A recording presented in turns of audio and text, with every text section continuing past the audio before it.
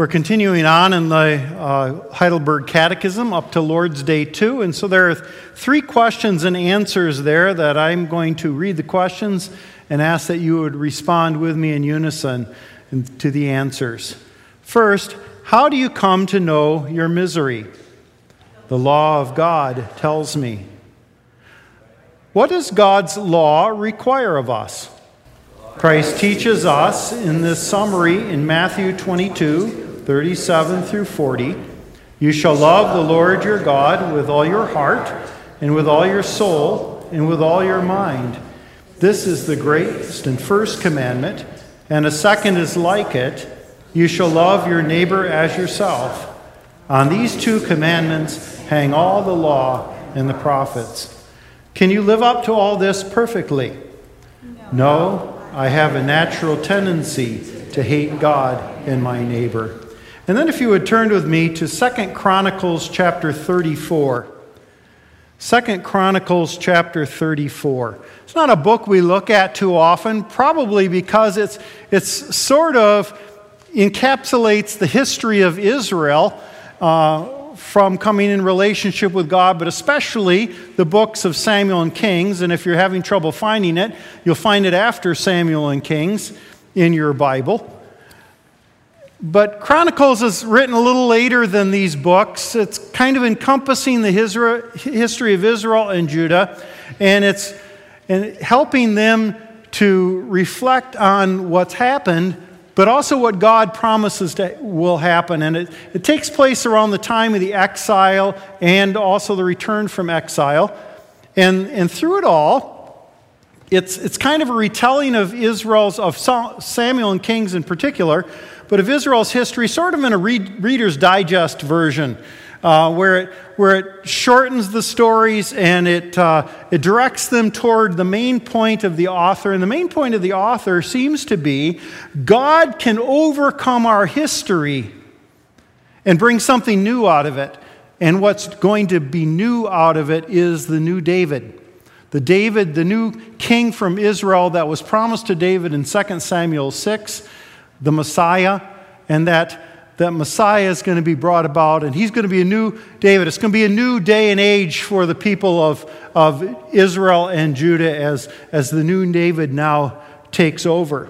But, of course, it also tells the story of a lot of bad kings through the years. And especially in Chronicles, when you have things shortened up, you can see them. They come almost rapid fire at you. How many bad kings, particularly in Israel, but even in Judah, all of the different bad kings that had come. And yet, every so often, you see a glimmer of God's grace as he brings about a good king. And a good king would often lead reform and revival in the land. And that's the story we're going to look at this evening of a good king. His name is Josiah.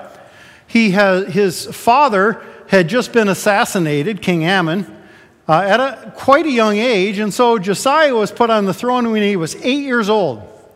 Now, there's this group that keeps being referred to in Chronicles called the people of the land, Am Haaretz in the Hebrew, and it appears to be a group of people that were especially trying to guard the throne of Israel and of Judah.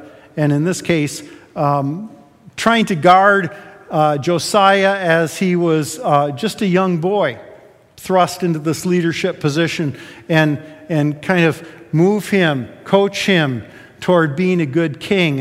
And so part of that, early on in Josiah's life he starts some reforms in Israel or in Judah. He starts throwing down altars to Baal and Asherah poles and the like.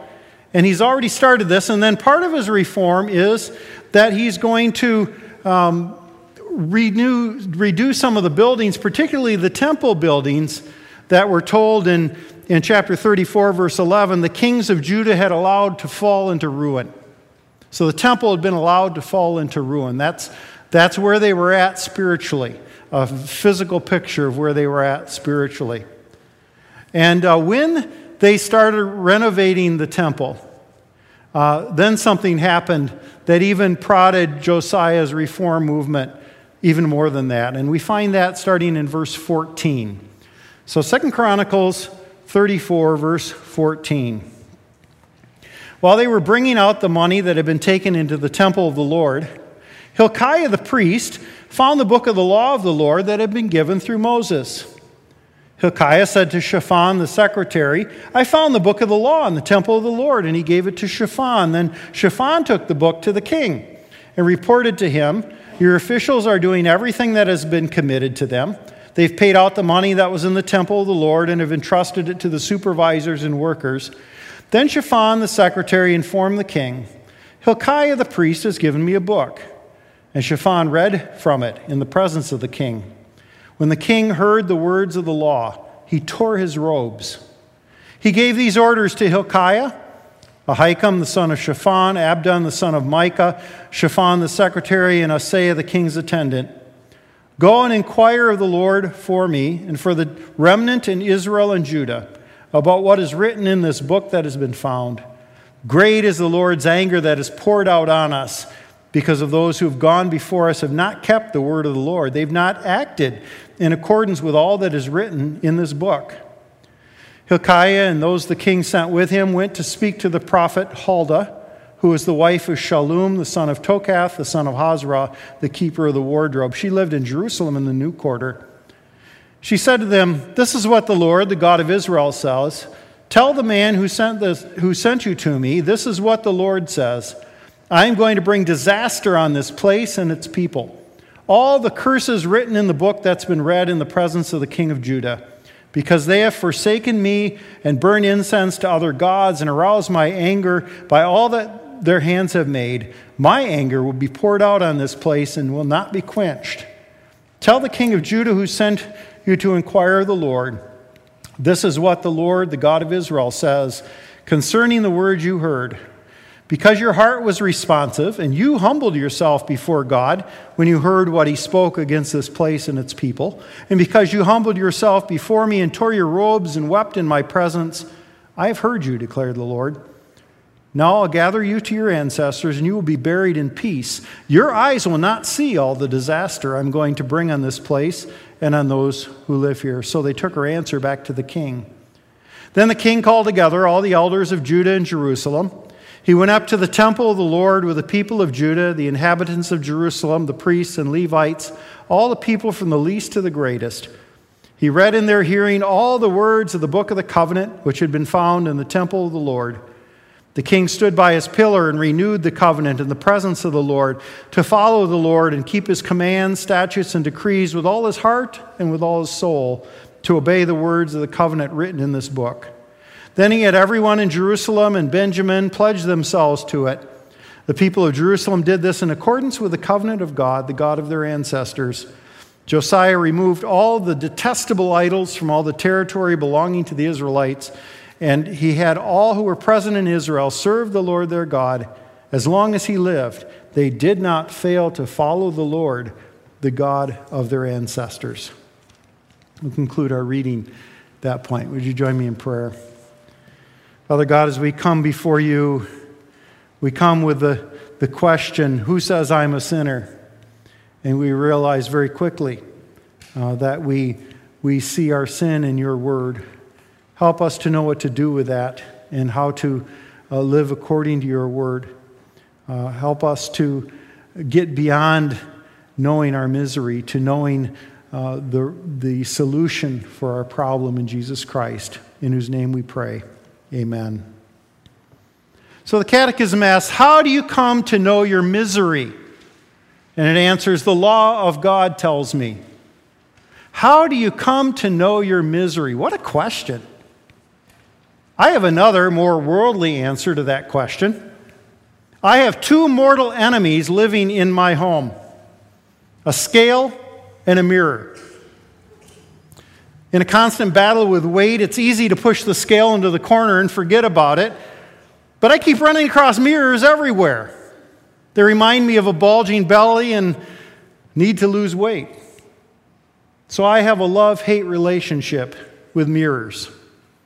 How do I come to know my misery? My mirror tells me. Well, I have a similar relationship with the Bible at times. Some parts I love because they bring comfort and inspiration, but other parts mirror my sinfulness. and I dislike what I see. And yet, without the Bible as a mirror, I'm unable to see how I appear before God and make a change. So the law, the Bible, is both negative and positive in relation to our sin. Well, Judah, under King Josiah, discovered both the negative and positive sides of the Bible, as we read in this story. It served as a mirror that reflected their serious sin, but also allowed them to repent and correct themselves. Now, if you read Chronicles, the story of Chronicles is that of mostly evil kings, reflecting or sometimes causing the evil in Judah throughout the years. And eventually their sin would lead to exile. So what was their problem? Well, first they had lost their Bible, the Torah or Pentateuch, the first 5 books of Moses. In a day before they had printing presses and everyone had a Bible in their own homes, one of the few Bibles would be found in the temple, and it had been collecting dust in the temple for years. As a result, the kings had no standard by which to rule God's people. It would be kind of like our Supreme Court without the Constitution. So they had no way to decide what was right or wrong. As a result, everyone did what was right in his own eyes. That constant refrain from the book of Judges was true of this day and age as well. They sinned religiously. Without the Bible as a mirror, sometimes they didn't even recognize their sin. And so their sinfulness went unchecked. It was sort of like a snowball effect. Not worshiping God left the temple in repair. The temple repair made it easier for them to turn to alternative worship, idols of Baal, Asherah poles, high places. Their worship denigrated to the sacrifice of firstborn sons and various other sins, intermarriage with unbelievers, adultery, war, and murder. It was all downhill to the exile. And then one day, Hilkiah the priest stumbled over a book while they were cleaning the temple, and this book changed the way of life for the people of Judah.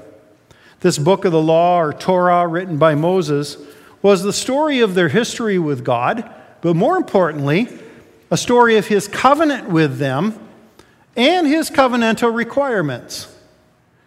When King Josiah read it, he tore his robe in mourning. Through it, he immediately recognized the sin of Judah and feared God's punishment. And this would be confirmed later by the prophetess Huldah. They hadn't kept God's word for years, broken every command in the book, and were terrified at God's judgment. But they didn't stop there, feeling they were simply doomed. They used God's word for a second important purpose, a guide for living. Now, I'm going to just do an aside here, something I tell my catechism students till they get sick of hearing it, and something you've probably heard from me as well. But when the Heidelberg Catechism was set up, the Bible appears in the first section of the Catechism. That's what we're dealing with today. The law of God tells us our sinfulness. It mirrors our sinfulness. And so the law is a way that we understand we are sinners. Then there's a second section that deals with salvation, and most other world religions, if they had something similar to the Heidelberg Catechism, would have put their law in that middle section. Salvation. How to be saved. You do this, and you do that, and you do this, and you do that, and you follow all the laws that your God has given you, and then he'll accept you if you do enough. But of course, Heidelberg Catechism doesn't put it there, because it's all by the grace of Jesus Christ that we are saved and not by anything we do. But then it appears a second time in the third section, and that third section is about our gratitude or our service to God. And there we find the 10 Commandments in the Heidelberg Catechism. Because now, once we are saved by Jesus Christ, once the law has pointed out our sinfulness and we come to Christ for forgiveness, now we use the Bible as a guide for holy living. Live the way that God wants us to. And that's what Josiah was doing. He called Judah to repent of their sin. He had the Bible read to the community. They renewed their covenant with God and pledged themselves to keep it. And this restored order to Judah, so that we're told as long as he lived, they did not fail to follow the Lord. The Bible became a guide for their lives. It mirrored their sins, but as importantly, it moved them to change for the good. Well, the same should be true for us. The Catechism asks, how do we know our sin? The Bible tells us. From Genesis to Revelation, the message of the Bible is love God above all, love your neighbor as yourself. Every law, every story, every parable, every event shows us how to do that. Now, maybe we're not in as bad a shape as Judah, but all of us have some spiritual flab. In fact, we're in bad enough shape, dead in our sins, Paul says, that Christ had to die for us. Our sin was weighty enough that we couldn't handle it ourselves, so Christ took the penalty for our sins. Once he did, legally we are right with God. Yet, the pollution of sin remains. And that might cause some problems when or if we read our Bibles, because it will mirror some things we don't like. But remember, it's not the mirror's fault. What will we do when we read the Bible and it tells us things we'd rather not do, or it tells us things we'd like to do, but the Bible says we shouldn't do? When it says it's not only a sin to kill our neighbor, but it also a sin to fail to help our neighbor in time of need. When it tells us it's not only a sin to lie, but a sin to fail to witness to them about Christ the truth. Will we take offense, or will we act positively? Undoubtedly, the Bible presents a negative reflection on our lives. Now, we could find that mirror in other places. The media reminds us of our society's daily sins. Yet, if we look to the media or our society as a mirror, well, then it wouldn't be hard to say, well, I'm not so bad compared with others. But the Bible tells us differently about ourselves.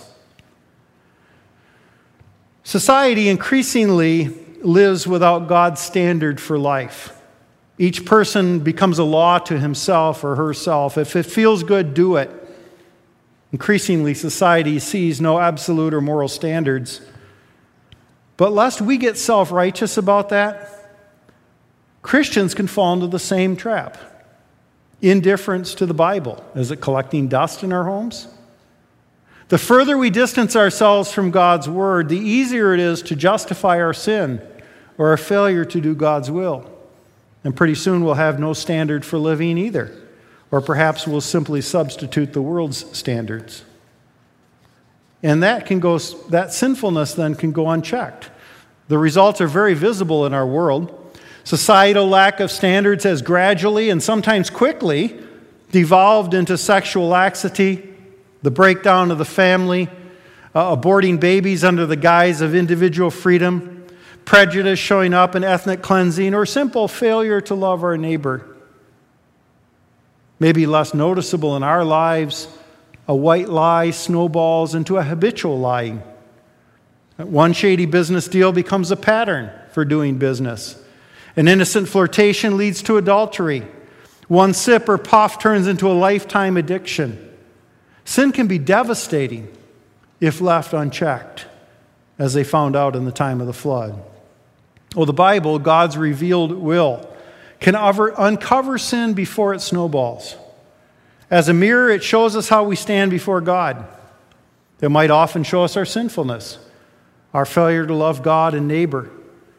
It can also show us the need to change, repent, be forgiven. And that leads to positive correction, which is also a way that we need to use Scripture. Now, one thing we have to be careful about when talking about the law is that we must never take the law without the gospel. We must never take the law without the gospel. There's a positive side to this mirror.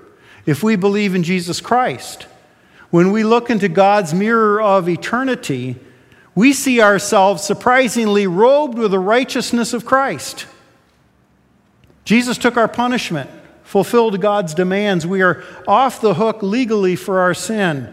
We won't face God's eternal judgment, but our promised salvation, eternal life and relationship with God.